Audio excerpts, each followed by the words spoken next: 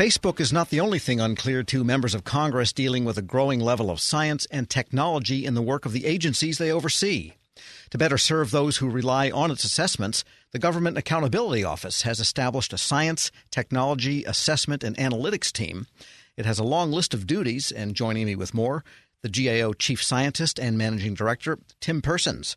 Tim, good to have you back. Great to be back with you, Tom. Thanks very much. Now, you have been the Chief Scientist, which is a title that GAO has had for many, many years. What has changed? Right. I have been Chief Scientist, and I've managed a group heretofore that was known as the Center for Science and Technology and Engineering. But it was distinct from our Science and Policy Oversight group that existed in a different part of GAO. And so at the behest of the Comptroller General and with the concurrence of our congressional overseers, we were asked to make the office a more prominent role in trying to expand our science and technology capabilities for the Congress at this time. And it seems like almost every agency that you would deal with has some science and technology component to what it's doing, whether it could even be the Federal Trade Commission trying to stay on top of privacy and user agreement issues online, to the science directly connected agencies. You're right, Tom. I think it's well said. It really is, in addition to key science agencies, science mission agencies like NASA or the Department of Energy or the National Science Foundation and others. You said it rightly when it really is the fact that science and technology pervades every department or agency directly or indirectly to a greater or lesser extent. And so I think the Comptroller General, in recognizing that, wanted to make this a bit more prominent because you just can't get around the science and technology issues. And moreover, they can't be isolated in one sort of cul-de-sac over here. They pervade just about everything that we do. When you think about identity theft or privacy issues, as you said, the e-commerce or digital cyber world that we're in, all of these things that have been transforming and will continue to transform the government will remain important. And so that was the need for the change. Now, are you adding new people, or are you simply reassigning people that were already at GAO? How does it work organizationally? Sure, Tom. It's a bit of both. We are doing some reassignments of folks. There's been folks working on science and technology around GAO for some time, and there is some reorging inside GAO, but we're also increasing our staff, and there's a hoped for doubling of the staff in the next 2 to 3 years of what we even have now. And so there's going to be a large external hiring campaign. That's necessary because we need to hire increasingly more scientists and engineers and even data analytics folks who can work in the public policy issues that are very important to Congress and the nation. Related to that, we also have been building and have relationships with a lot of the top universities and places where they have science and engineering or science policy nexus. And in those relationships, we'll want to have staff coming in and out at times under mechanisms that are used by other agencies like NSF and DARPA.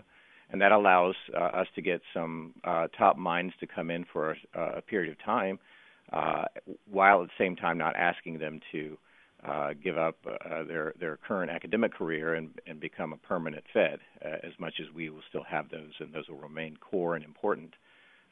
A lot of the new issue is how we'll have some fraction of the staff will intentionally be part-time or they're coming in for a limited period of time, and then we'll go back to their home institution. Almost like a virtual staff of outside expert witnesses. Well, sure. In that sense, yes, and we will want to maintain and build our networks out into the science and engineering community that we have, and that's cross-sectoral. It includes, of course, the public sector, but also universities and industry and nonprofits because, again, science and technology is so broad and cuts across so many things.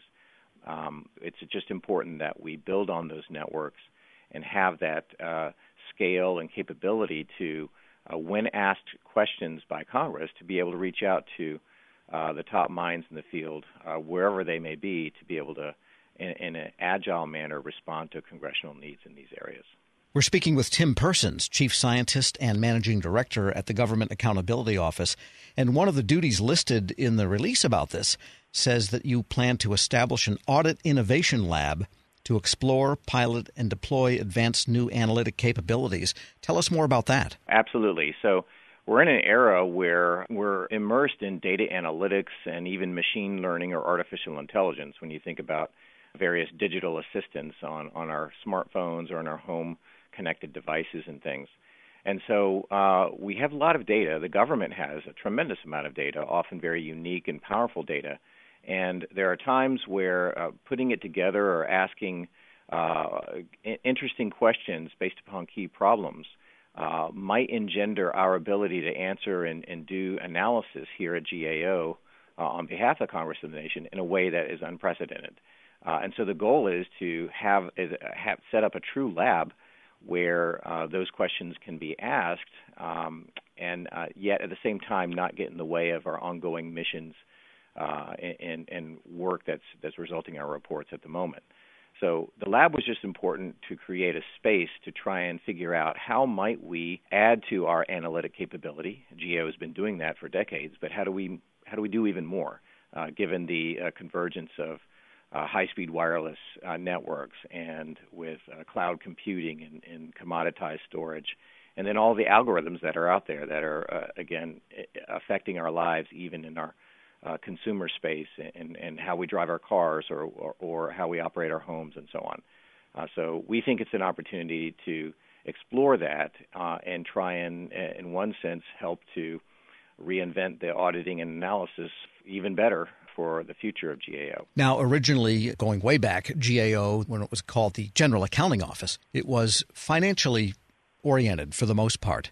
And it seems like today the scientific investments and the technological investments that the government itself makes are so tied in with their ability to manage funds and manage programs that you will probably also be tied in still to some degree with the financial side of the house. Oh, no question about it. That's still a key part of our work. As you rightly said, we do a lot of financial management. That's going to keep going on. And actually, in one of the research threads of the new Innovation Lab is to explore what digital ledger technologies may look like for the future of financial auditing. For example, imagine an agency, let's say in the 2030, 2035, it may even be sooner, may walk into GAO and say, here's our financial books for you to audit, and it's in blockchain form or these digital ledger technologies. So I don't think that the sort of the overarching values and the standards for financial auditing would change, but its expression in terms of the technology, how we would look at an agency's books to do our work, the methodology would inherently be different because we're getting the data in a different form or mode. And if the blockchain were done right, we're getting all the data. And so it just opens up interesting questions for the future of financial audit, and that will certainly remain a key issue, and we're excited about it. And we should point out that John Newman, another managing director, is your co-conspirator in this whole new office, too. That's right. John is a key partner. He and I have been working and partnered science and technology issues for years. He's just been leading on our science and technology oversight of programs. For example, how are federal R&D dollars spent and what's the outcome of those things? Or looking at innovation and competitiveness issues, almost an ROI-like question, meaning return on investment. For every federal dollar that goes into research, how does that result or impact our innovation economy? Also manufacturing competitiveness. So John's had a broad array of key issues, and we're really, in merging together, we're really allowing Congress and opening the aperture, as I call it, to allow Congress to do and ask questions in this oversight, insight, and foresight domains for science, technology, and analytics issues. Tim Persons is Chief Scientist and Managing Director at the Government Accountability Office. Thanks so much for joining me. Thanks very much, Tom. We'll post a link to more information and to this interview at federalnewsnetwork.com/Federal Drive. Subscribe to the Federal Drive at Apple Podcasts or Podcast One.